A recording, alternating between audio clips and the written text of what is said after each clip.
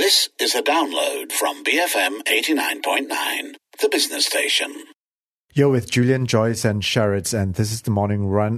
Let's take a look at some important local news. 7 former UMNO members of parliament have jumped ship and joined Parti Pribumi Bersatu Malaysia, or PPBM.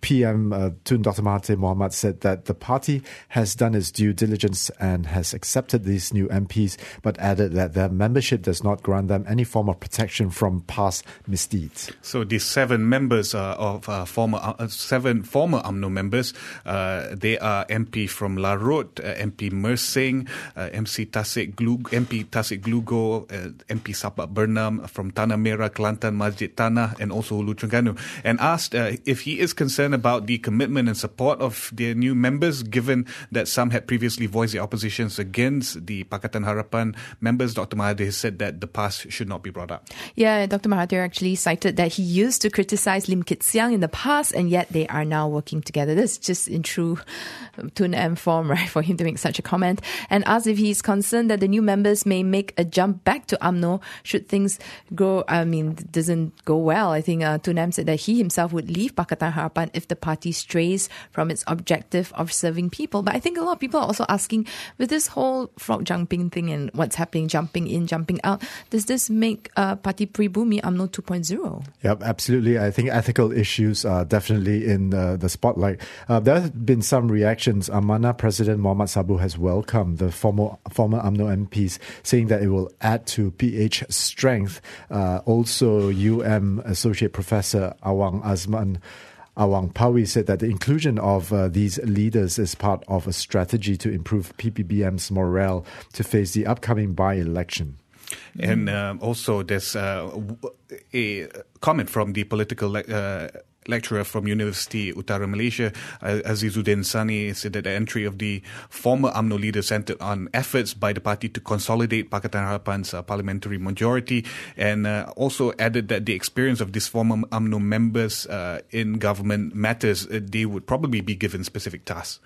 Okay, so there has also been some negative reactions. PKR Vice President Chang Lee Kang said that he's appalled by PPBM's acceptance of the former UMNO MPs, and that the Pakatan Harapan Presidential Council to take a firm stance and reject former BN lawmakers seeking to join any of the parties in the coalition.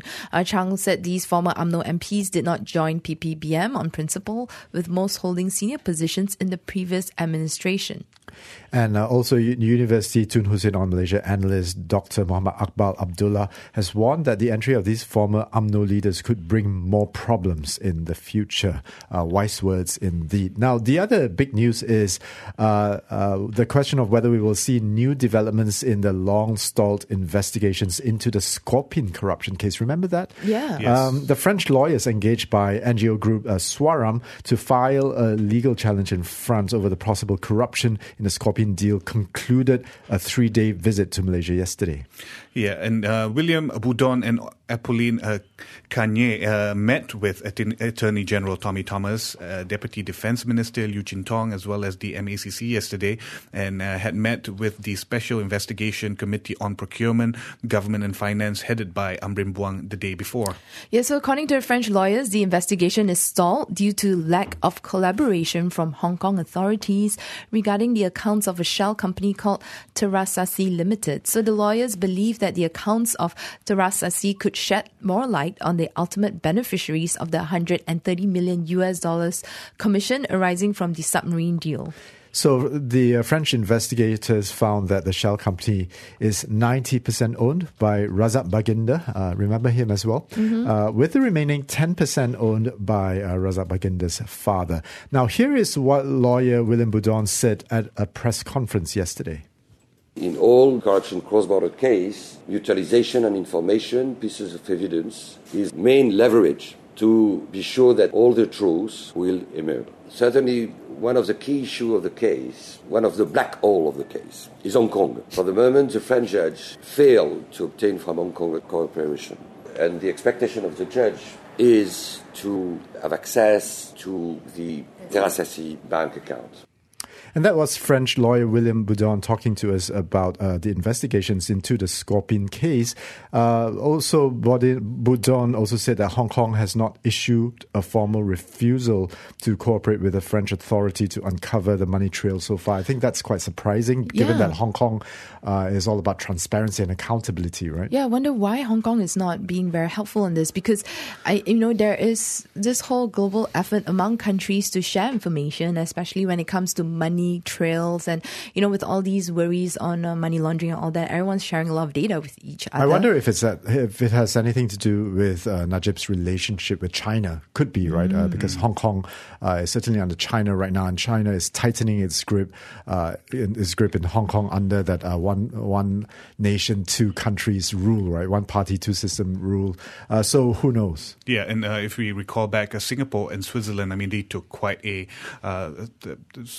strong position with regards to this with regards to 1MDB, and took action, at least within the country. Yeah, but later on, not during the early days. But yeah, let's do a recap on the Scorpion allegations. I think the corruption probe centers on the purchase of 2 Scorpion submarines in 2002 by the Malaysian Navy, and a French firm, Thales, through its subsidiary DCNI, allegedly paid about $130 million in commissions and kickbacks to Malaysian officials. Yes, and just as a trivia, Boudon was deported by the previous Barisan Government National in 2011, and now he's welcome back.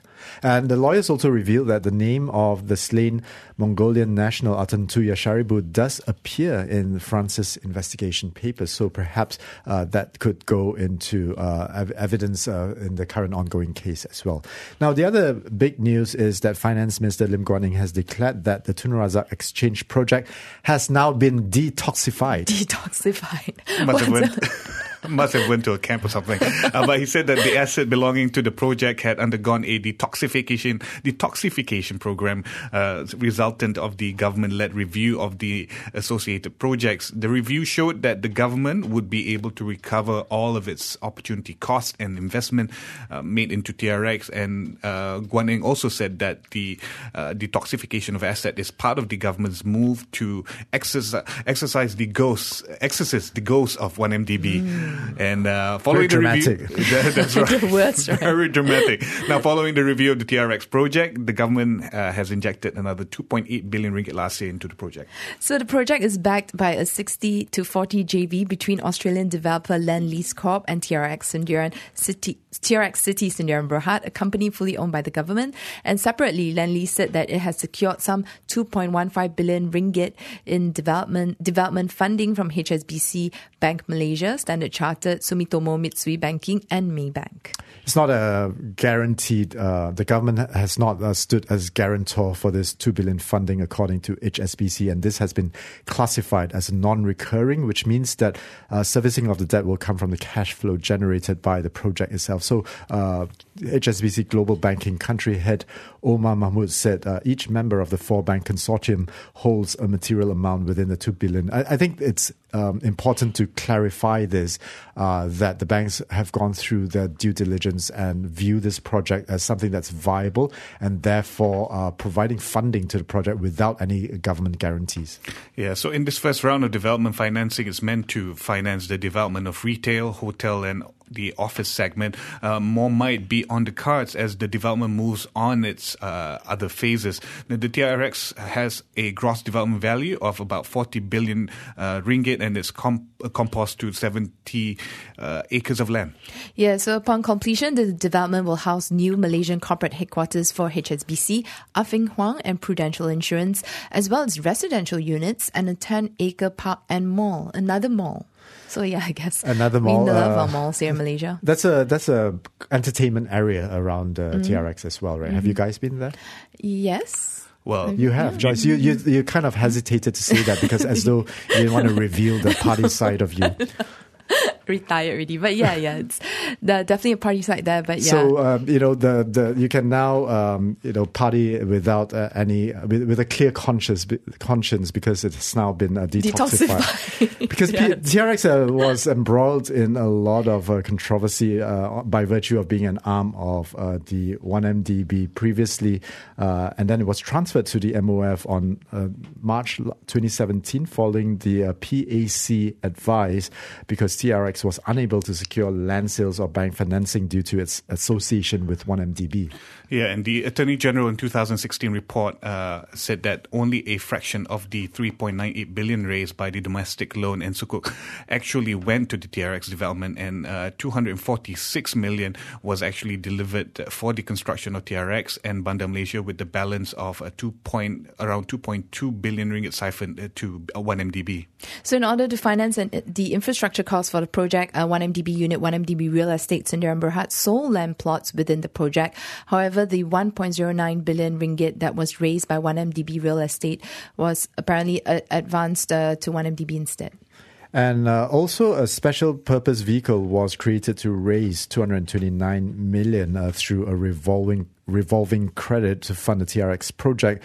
As of June 25, 2018, shortly after the general elections, TRX lodged a police report on transfers of its funds amounting to 3 billion to 1MDB. So a lot of these, I guess this is part of the detoxification process where a lot of these kind of deals are coming into the light of day. And that's a good thing for the country, because we are a new Malaysia and we want to stop all corrupt practices. All right, we are coming up to the 7:30 news, and after that we'll take a look at some international news. Stay tuned, BFM 89.9. Thank you for listening to this podcast. To find more great interviews, go to bfm.my or find us on iTunes. BFM 89.9, the business station.